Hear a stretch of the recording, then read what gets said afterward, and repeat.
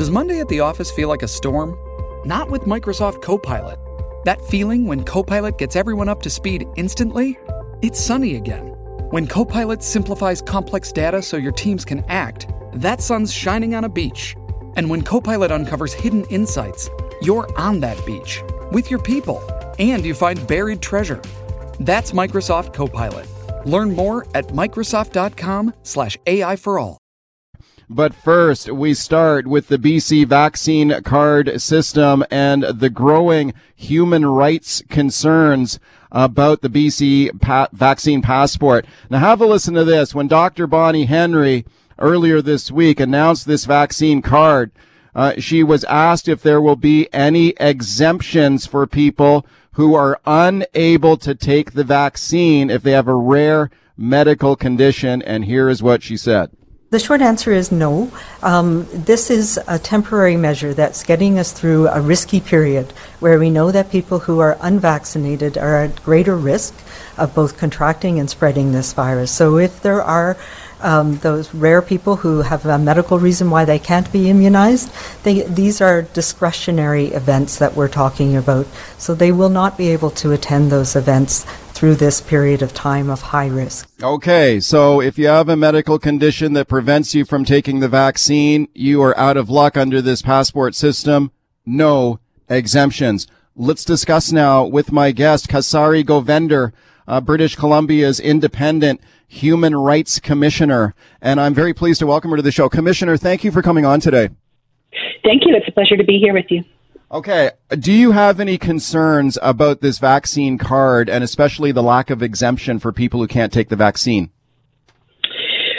Yes. I mean, overall, I think that a proof of vaccine requirement is both allowed under human rights law, and also, a policy like this is can be justified with human rights principles because it could protect the most vulnerable among us, those who are unable to take a vaccine or those who don't have the same level of protection from a vaccine.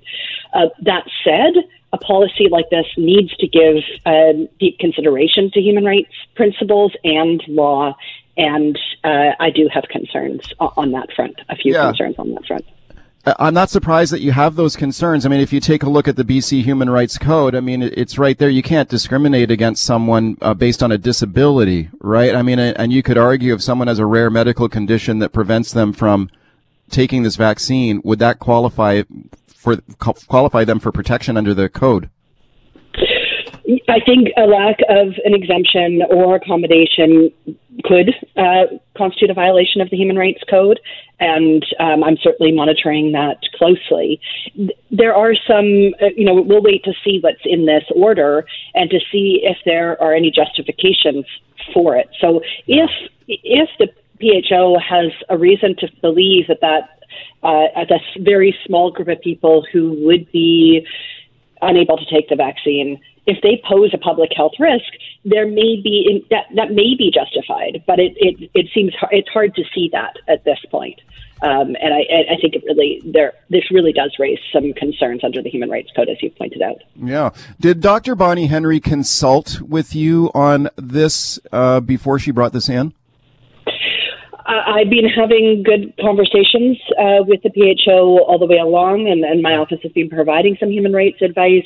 We did raise with them, we published in July some guidance on putting into place proof of vaccine policies, mostly aimed at employers, but other service providers and housing providers as well.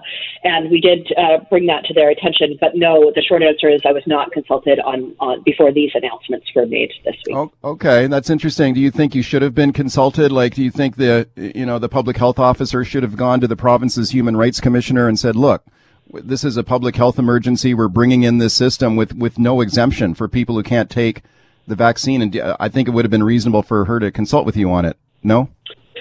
Well, those conversations, let me just say those conversations are ongoing, and certainly the orders have not been issued yet.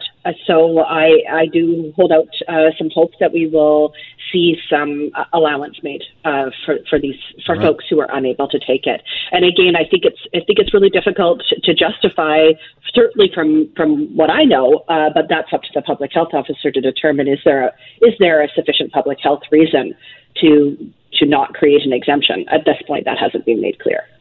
Speaking to Kasari Govender, British Columbia's Human Rights Commissioner. Commissioner, there's also been an argument that the vaccine passport, as it's been laid out in British Columbia, would also contravene perhaps religious freedoms in the province. If someone says their faith or their religion prevents them from taking a vaccine, do you believe there's any human rights problems there as well? People, of course, protected under the Human Rights Code for their religious beliefs. Your thoughts?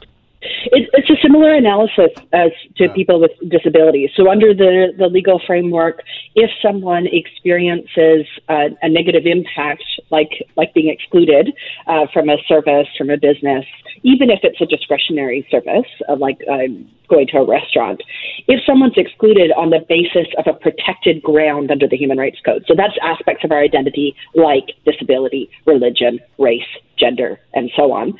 And if you're excluded on that basis, then you've shown, at least on the surface, that you've been discriminated against.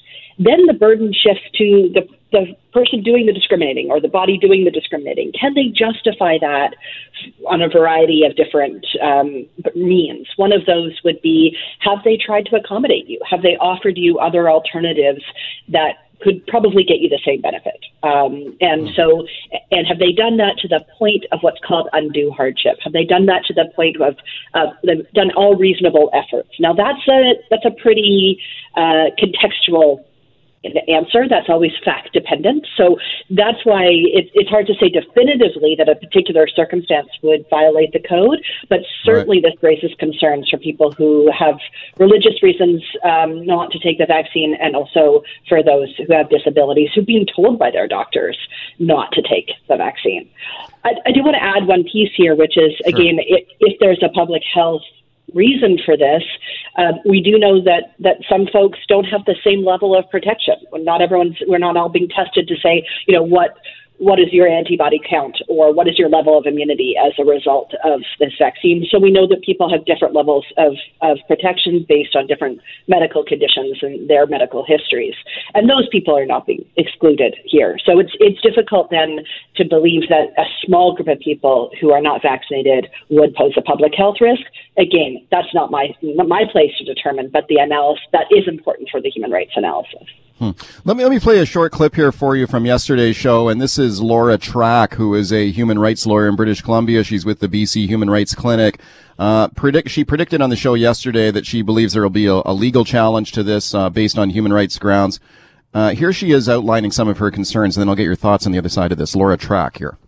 We know that there are people who legitimately cannot receive the vaccine due to medical conditions and disabilities, things like allergies or being immunocompromised in some way. These are not folks opposed to the vaccine for personal or political reasons. These are people who legitimately cannot safely receive the vaccine. And under human rights law, policymakers and service providers are required to take steps to what's called accommodate people who have disabilities. Okay, do you agree with her analysis there that there would be a requirement to accommodate? And it appears that clearly the authorities have not accommodated people in this category. I do agree with Laura's analysis, and that's what we have to see in this order. I mean, we've heard the announcement of what's been intended. We don't yet have the order, and as I say, those conversations are ongoing. It's sort of between my office and the public health office. There are a couple of other equity concerns here as well.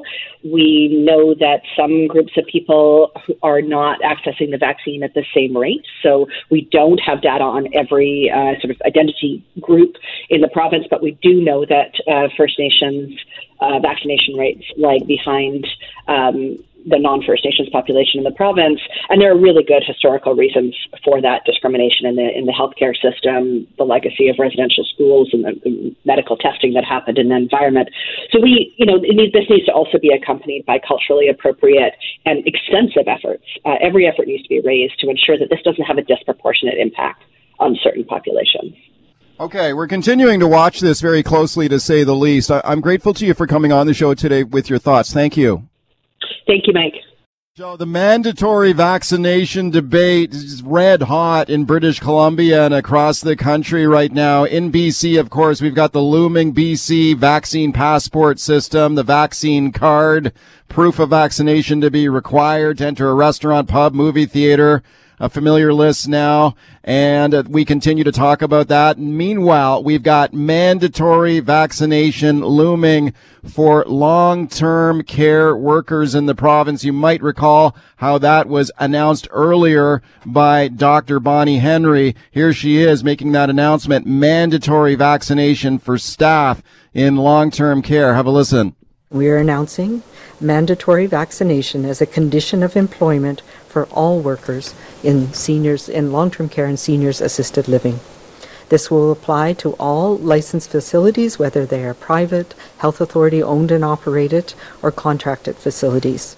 Okay, Dr. Bonnie Henry there, mandatory vaccination if you work in long-term care. It's interesting to see that this sector is so far the only one that has been singled out for mandatory vax. What about other healthcare workers? That's being reviewed. What if you work in a hospital? Already lots of talk about whether teachers should face mandatory vaccination. University and college professors. So far, it's just long-term care. What is the impact on that, on long-term care facilities with mandatory vaccination for their staff looming here? Let's check in with Terry Lake on that, CEO of the BC Care Providers Association. I'm pleased to welcome him back to the show. Terry, thank you for coming on. Thanks for having me, Mike. Good morning. Good morning to you. When does the mandatory vaccination rule take effect here for long-term care staff? Well, starting in September, we will be collecting personal health numbers and populating a portal that allows us to see the vaccine status of every employee. And then beginning on October 13th, the employees will have to be fully vaccinated. And that's the way we'll be able to track it, is with this new portal. So until that time, if you're not vaccinated, you must wear a mask in long-term care. If you are fully vaccinated and can show proof of that, then the mask is not required, unless, of course, you're doing a procedure that would create droplets. And so our concern, Mike, as you've alluded to, is without a similar policy in acute care, we may lose a significant number of our employees to the acute care system. Wow. Okay, that's interesting. Now, I know you've been doing some research on this, right? You've been doing a survey of your people. What have you found out on this? Well, we did a SNAP survey this week because we were hearing of that concern from some of our members. So we reached out and we got responses from 50 employers, mostly in long-term care, but some assisted living, some independent living, and some home health providers. And it showed that about 450 employees may leave employment because of the mandatory vaccine program. And the vast majority of those would look to go to the acute care system, because we're talking about healthcare aides, LPNs, RNs, and of course there's so many openings for them in the acute care system that they can just basically walk across the street and get a job where they don't have to be vaccinated. So we really need to create a level playing field. And of course, why wouldn't you want people working in acute care to be vaccinated? You're dealing with a very vulnerable population in hospitals and in home care. So it really just makes sense. Now, we know that the ministry and Dr. Henry, they're putting some thought into this. But unless we get it done quickly, we do risk losing people to acute care. Well, I find that fascinating. So if you're already struggling to keep the staff that you have, if you suddenly have hundreds of workers who say, I don't want to get vaccinated, I'm going to go down the street and work in the hospital instead, where I don't have this mandatory vaccination rule. If that happens, if you lose, how many hundreds of employees did you mention there? Well, it's an estimate, of course. So we asked people to tell us how many they thought they would lose. And we had about 450 employees from these 50 employers. So, that represents about 20% of our members. So, wow. Theoretically, we could see, up to 1,000 people that would leave the sector. And that would be devastating because, as you mentioned, we're already facing a health human resource crisis in seniors care. So that's why it's important, I think, to create a level playing field. Now, thankfully, with the vaccine passport, I think people are understanding that this is the way the world is going, and many other workplaces are requiring vaccines. So we need to work with our workforce and provide the education and help them understand that quitting their job is not necessarily the answer to the issue, because everywhere they turn, they're going to need a vaccine in order to participate fully in life in British Columbia. Are you therefore calling on the government to mandate mandatory vaccination for staff in the entire healthcare sector, like not just long-term care, but also hospitals, that staff there should be required to get the vaccine too? Absolutely. That is exactly what we've been asking of the ministry, and we know they are considering this. And we know that it's not simple to implement, so we have a lot of sympathy for the amount of work it takes. But the longer it's left, the more at risk we are of losing folks. Now, we are working with our sister organization, Safe Care BC, which is the health and safety organization for contracted care providers, and they are going to do an education program to help employees understand the risk of COVID, the safety and efficacy of the vaccine, and try to do as much as possible to help people overcome any hesitancy they might have. And this is what we need to do. We need to understand why people are reluctant to get the vaccine, provide them with the information so that they can make a choice that will protect them and keep them in the workforce. This is something that you had been calling for. Your association had been asking for mandatory vaccination of staff, and I recall when the government announced it, you were a guest here on the show, and I recall you were quite pleased that the government was going in this direction. Are you regretting that now, or? No, not at all. It is the right thing to do, and all of our members are totally supportive of a mandatory vaccination policy. But I mentioned, I think the following week when I was on with Simi, that this was a concern, that if acute wasn't covered as well, that we might have this problem. Well, this survey has verified that is in fact, a real concern for our members and operators. Wow. So the sooner we can get this across the healthcare field, the better it will be for everybody, I think. I mean, I've literally talked to people that tell me about anesthesiologists in acute care that have not been vaccinated. So, that's a real head shaker, and I think we absolutely need to address those issues. Why? I mean, if you have people who are hardcore anti-vax, they're not going to take the vaccine, what makes you think that is your hope that if you bring in a mandatory vaccination across the entire healthcare sector, and then they've got nowhere else to work in the sector, if everybody's mandatory, that will convince them to get the vaccine? Is that what you're hoping? Or is there a risk that a lot of people just might quit, period, just get out of the whole business? Well, I think if people have concerns and they're thinking about leaving their job, we need to help them overcome those concerns with an education program.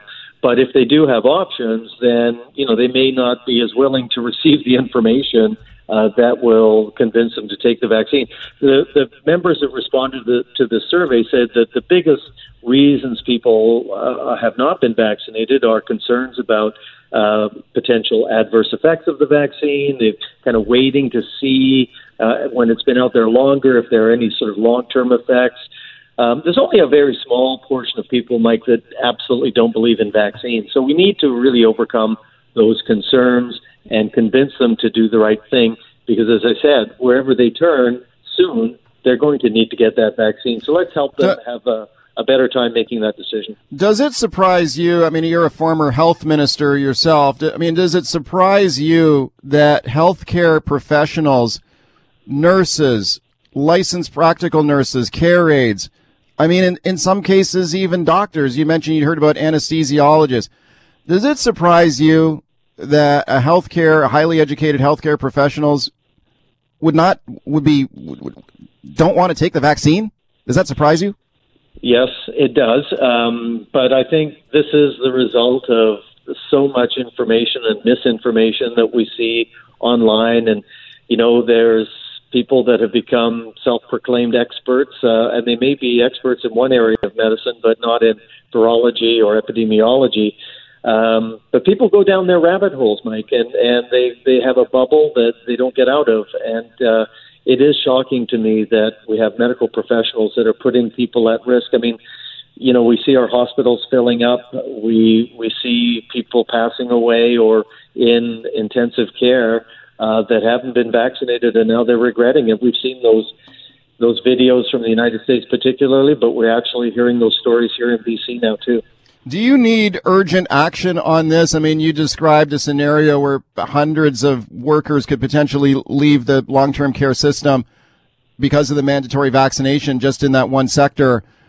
And this is coming down the pike quickly here, right? I mean, this kicks in on September 13th? Is that when it takes effect?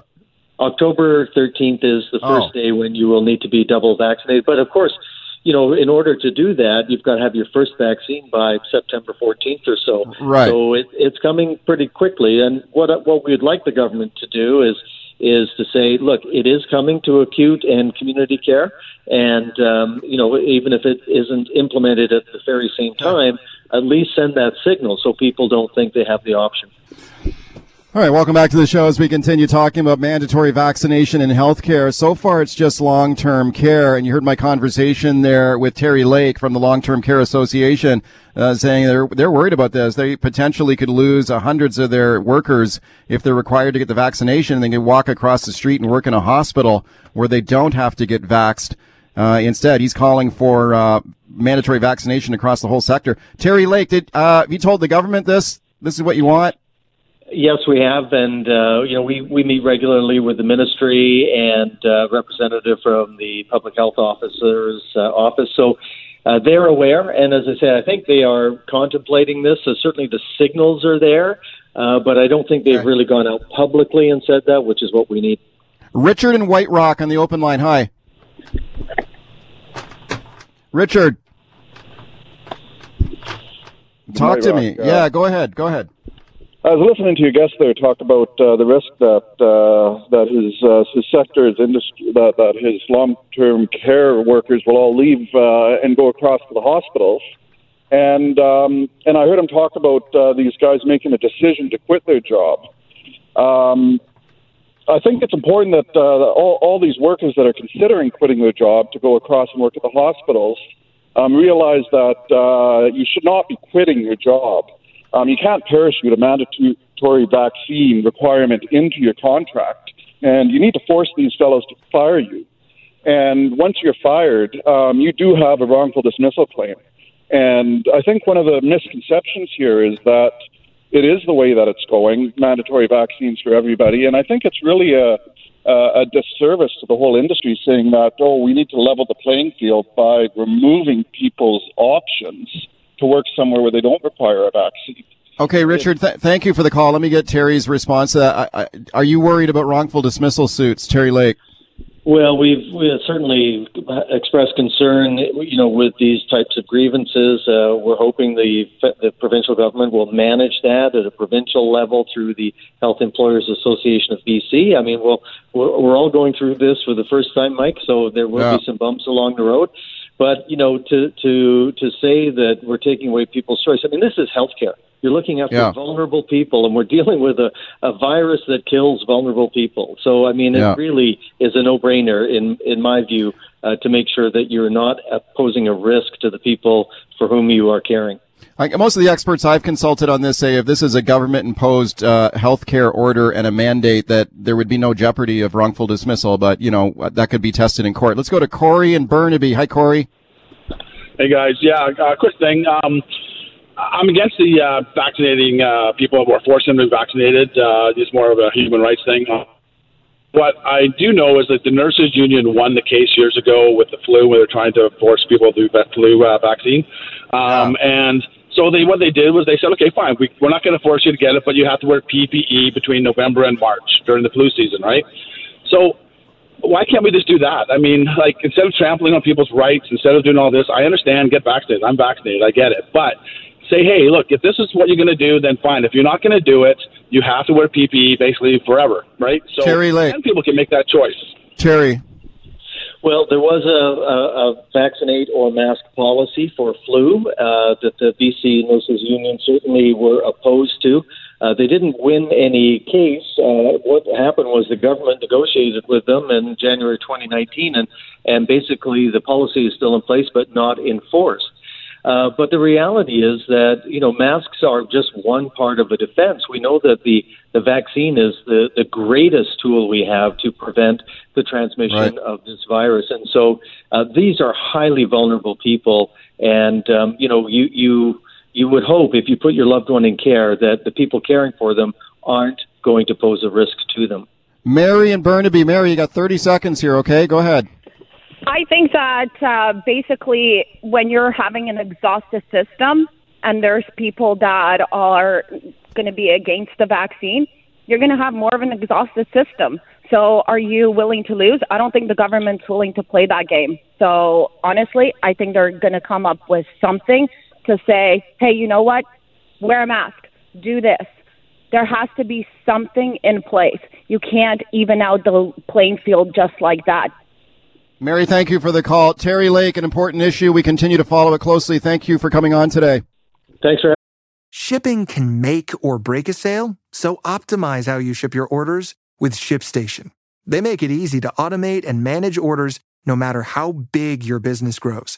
And they might even be able to help reduce shipping and warehouse costs. So optimize and keep up your momentum for growth with ShipStation. Sign up for your free 60-day trial now at ShipStation.com and use the code POD. That's ShipStation.com with the code POD. Pardon me, Mike. All right, welcome back. Let's talk about the coyote attacks in Stanley Park now. There have been 40 coyote attacks on people in the park since December. Some think the number could actually be even higher than that if you consider unreported attacks in the park. The latest victim here, the Vancouver Triathlon event. Organizers of the triathlon have now canceled their run portion of the triathlon scheduled for Stanley Park because of the risk of coyote attacks on the runners. On yesterday's show, I interviewed a young woman who was severely attacked and injured by a coyote while she was jogging in the park. That was a very moving interview yesterday. If you heard it, she suffered terrible injuries to her leg, including 3 severed tendons, and she continues to recover from her injuries, both physical and emotional, after going through that very devastating attack. What should be done about this? There's lots of opinions on it. I've got a poll up on Twitter right now asking what people think should be done about this. Let's check out what people are saying here on it. Okay, 50% on the poll right now believe the coyotes should be humanely euthanized. 33% say they should be trapped and removed. The rest, which is the minority here, say leave them alone. Let's discuss now with my guest, Donnie Rosa. Donnie is the general manager of the Vancouver Parks Board of Parks and Recreation. Donnie, thank you for coming on today. Thanks, Mike. Glad to be here. Okay, how big of a problem is this in your mind right now? It's a big problem. Public safety is, my top priority, the park board's top priority, and we're really concerned. This is a huge issue. Yeah, do you think it could be that the number of attacks could be even higher than what's been reported? I mean, the number that keeps being reported is 40 attacks since December. Is that an accurate number? I think it could actually be higher than that because maybe there are some attacks that are not reported. Yeah, regardless, it's too many anyway. Yeah. We need to stop this. I agree. What's being done about it? Well, as you know, a number of things have been done. We kind of are escalating our behaviors or our reaction to this. Originally, we were doing some education. We were getting in there and making sure that, we were evaluating. Do we need to change out garbage cans, which we're doing? Do we need to enhance the cleaning, which we're doing? But what it comes right down to, Mike, we have people going in there with raw chickens, cat food, and large bags of bird seed.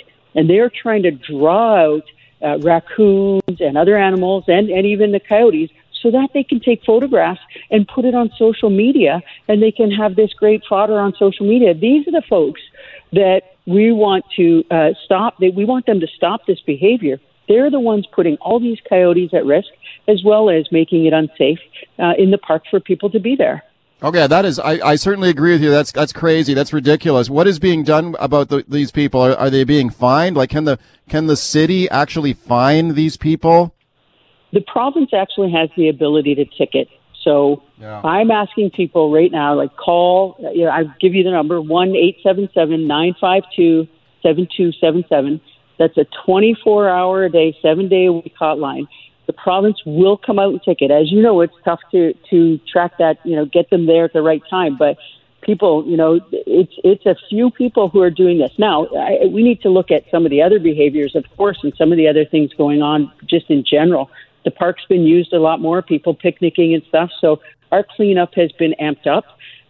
But ultimately, you cannot go in there and feed the coyotes and the in the indirect access, feed the prey for coyotes like rodents, and not expect that these coyotes are going to start to feel more comfortable around human beings. Speaking of Donnie Rosa, General Manager of the Vancouver Parks Board. Donnie, let me play a clip here for you from the interview I did yesterday with a young woman who was attacked and severely injured by a coyote while jogging in the park, and then get your thoughts. So this is from yesterday's show. Have a listen. I couldn't even walk a walk, and this took months with a hip brace around my waist, all the way down to my knee. Not even being able to use the toilet. I mean, it was major. I'm still affected by it. I will be affected by it for the rest of my life. All 3 tendons were torn, and my sciatic nerve was compressed because of that. I still have bite marks on my leg, visible. I still have bruises, which I had all the way down my leg. I still have them. Okay, that was on yesterday's show, Donnie, and I really felt for her as she described her injuries there, and she's facing a really, really tough recovery, both from the physical injuries and the emotional injuries that she suffered. I mean, what can you say to people who have experienced this in the park? This is horrible, obviously.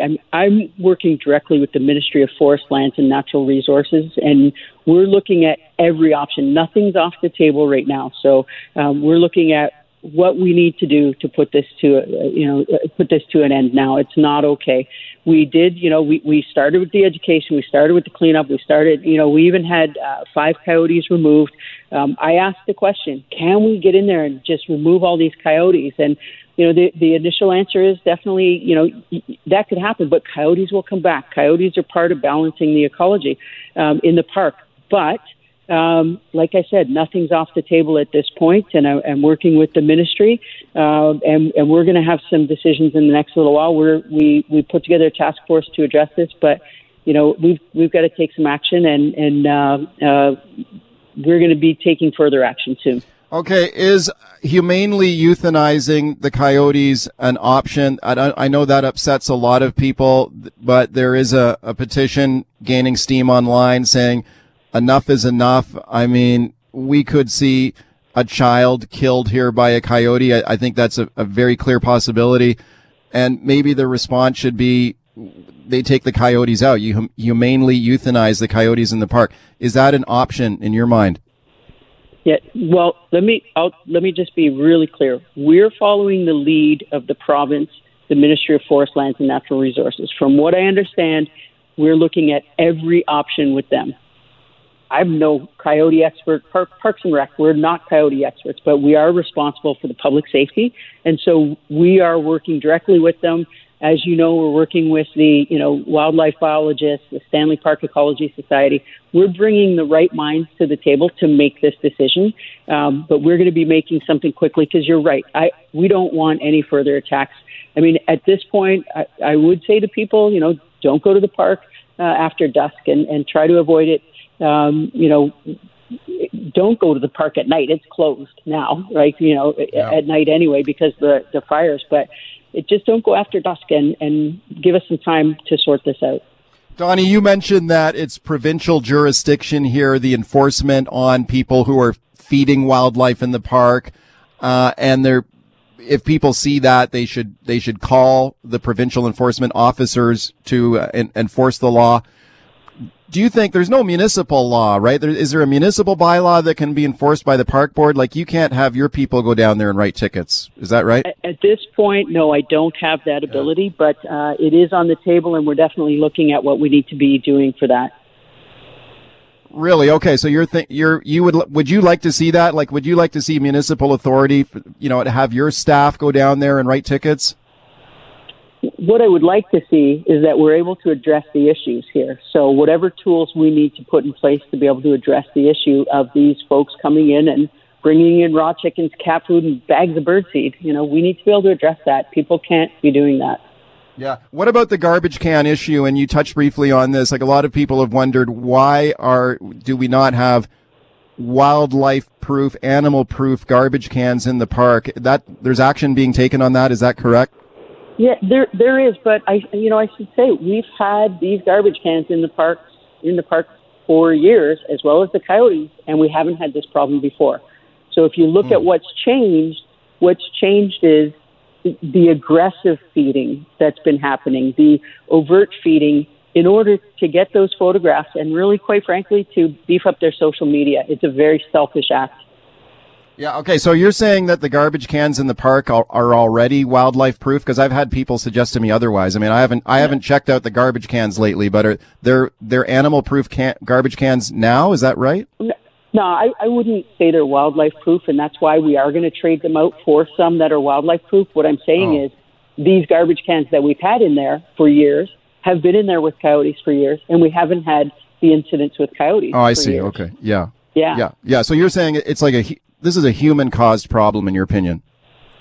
Well, this is what I'm being told by the folks who know this business better than I do, and this is what the conservation officers are saying, that we need to address the human behavior. That said, we reach a critical point. We're looking, like I said, everything's on the table right now. Donnie, thank you for coming on the show today. I'm grateful to you for it. Appreciate it. Thank you. Thanks, Mike. Have a great day. All right, let's talk about one of the eternal debates in our country now, public versus private health care in Canada. This is an issue that's come up on the federal election campaign trail. It all started when the Liberals circulated a video of Conservative leader Aaron O'Toole saying he wanted to see more public-private synergies in health care, as he put it. The Liberals said that proves he wants private health care. He wants to bring in a two-tier system. Let's listen to a couple of clips here from the campaign trail, and then we've got a fantastic panel standing by here to discuss. Now, first of all, here's the Conservative leader, Aaron O'Toole, sort of pushing back on the Liberals on this point. Have a listen to this. I 100% support our public and universal healthcare system. In fact, it's been the backbone we've relied on through the pandemic and the frontline workers in it. That's why in our plan, in Canada's recovery plan, we're giving an additional $60 billion to secure that public healthcare system. Okay, Aaron O'Toole, the Conservative leader. The Liberals, though, saying O'Toole's not being upfront here, that he's got another agenda. And have a listen to this. Now, here's the Liberal leader, Justin Trudeau. Aaron O'Toole confirmed he wants to bring private, for-profit healthcare to Canada. He said he supports choice in healthcare, which means letting the wealthiest pay to jump ahead in line. Okay. We believe in strengthening universal public health care for everyone. Okay, let's discuss now with our panel. Dr. Brian Day is the owner of the Cambie Surgery Centre, longtime advocate for private care options in Canada. I'm pleased to welcome him back to the show. Dr. Day, thank you for coming on. You're welcome. Also on the line is Dr. Melanie Béchard. Dr. Béchard is a pediatric emergency doctor in Ottawa and chair of Canadian Doctors for Medicare. Dr. Béchard, thank you for doing this. Thank you so much for having me. Okay, thank you to both of you. Melanie Béchard, let me go to you first. What are your thoughts on this? Are you worried or concerned about where a Conservative government could lead Canada when it comes to healthcare reform? I'm very concerned. Aaron O'Toole talks about providing patients with choice, but we know it's truly just an illusion of choice. Forcing patients to pay for private access really prioritizes rich people's convenience over the average person's health.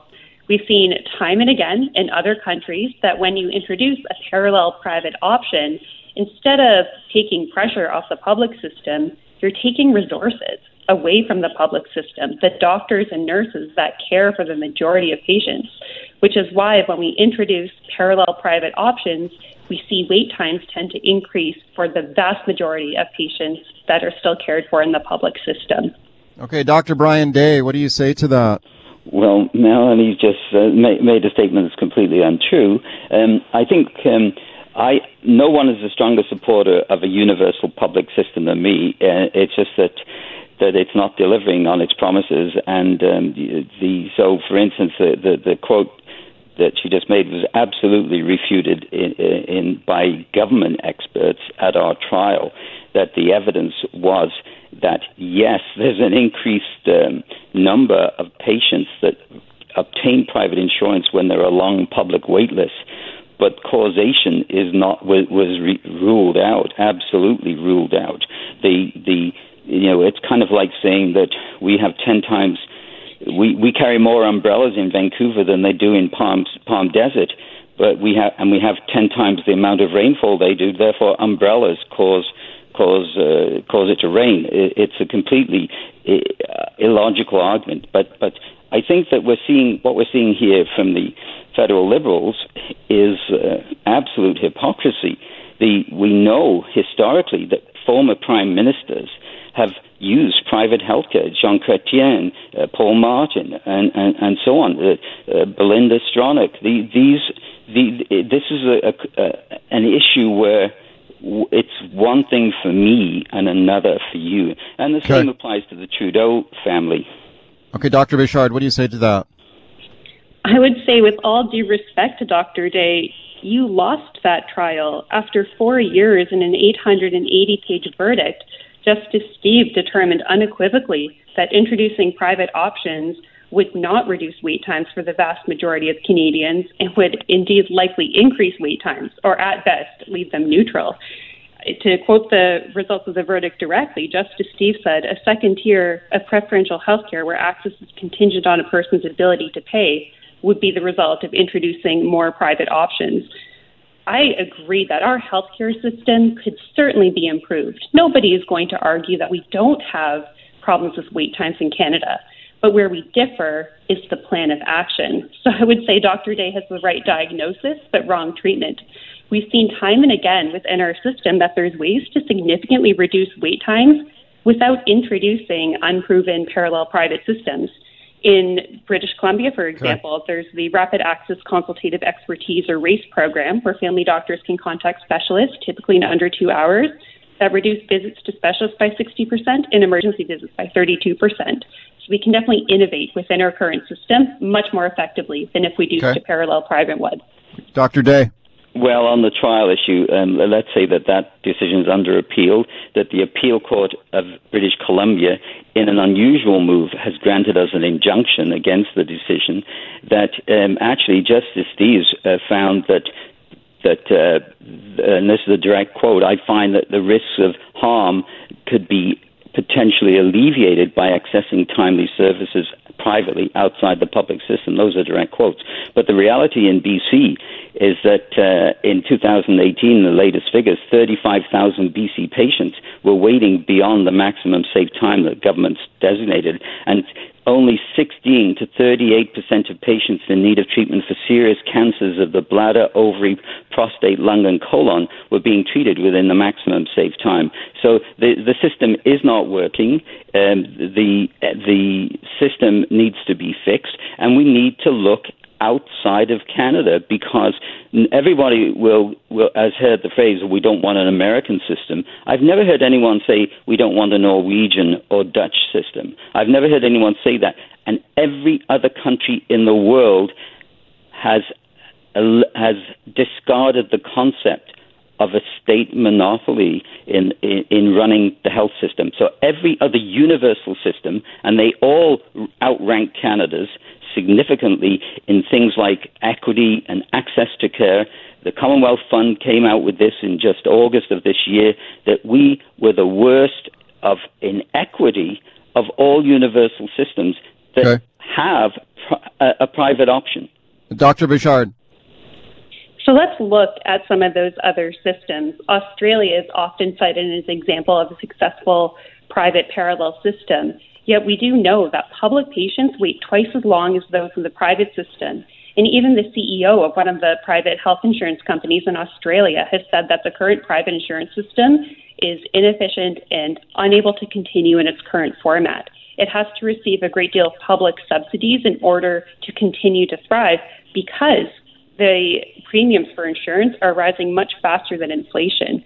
And what's also really interesting, too, is that there's more data coming out saying that the median wait times for common surgeries like hip or knee replacement and cataract surgery are actually longer in Australia than in Canada.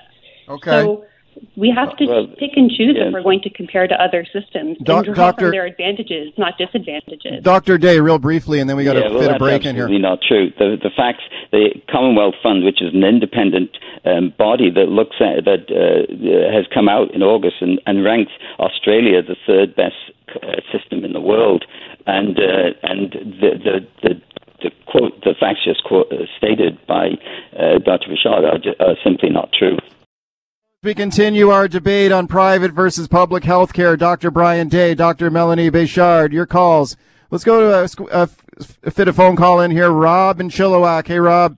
Hey, Mike. Thanks for taking my call. Sure. You know, I was saying to the guy who screens the calls, my grandfather's brother, my great uncle Woodrow Lloyd, was the former premier of Saskatchewan.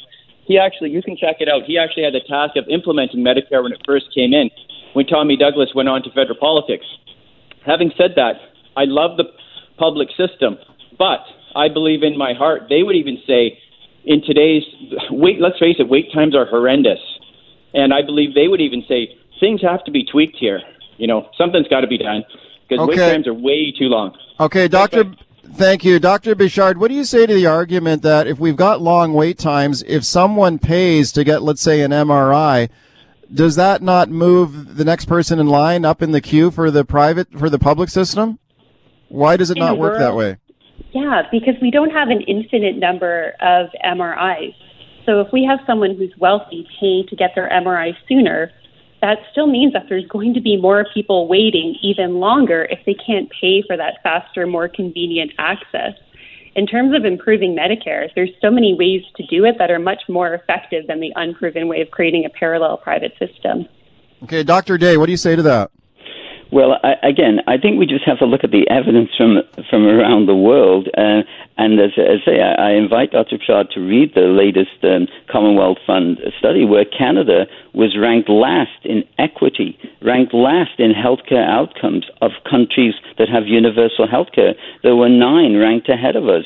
And in my book, when you're not performing well, you look at people who are in countries that are doing better than you are. And that's the reality. Access here is poor. And the worst part of it was that access related to income disparities, we were ranked near the bottom in income related. So in Canada, low income groups and the poor have the worst health access and the worst health outcomes. That's Stats Canada data.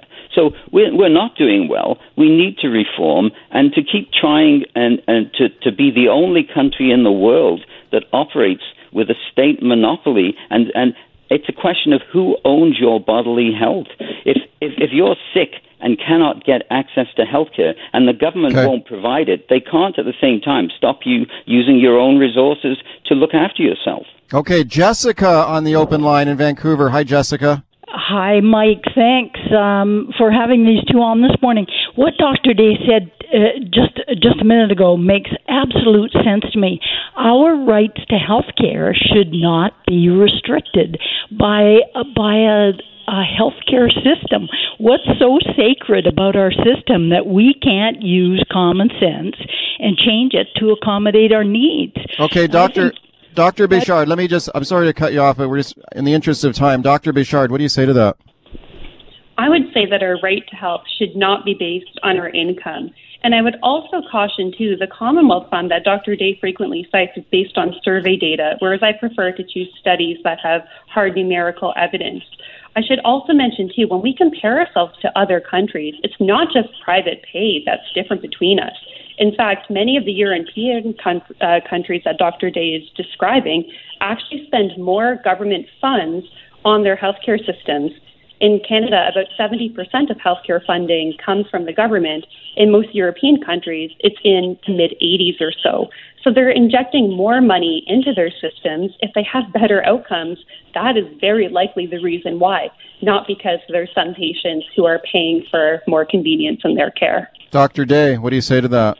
Well, again, it's a question of efficiency, and when you have no competition, then and a state-run monopoly, I don't know any single monopoly that serves the consumer of the service well.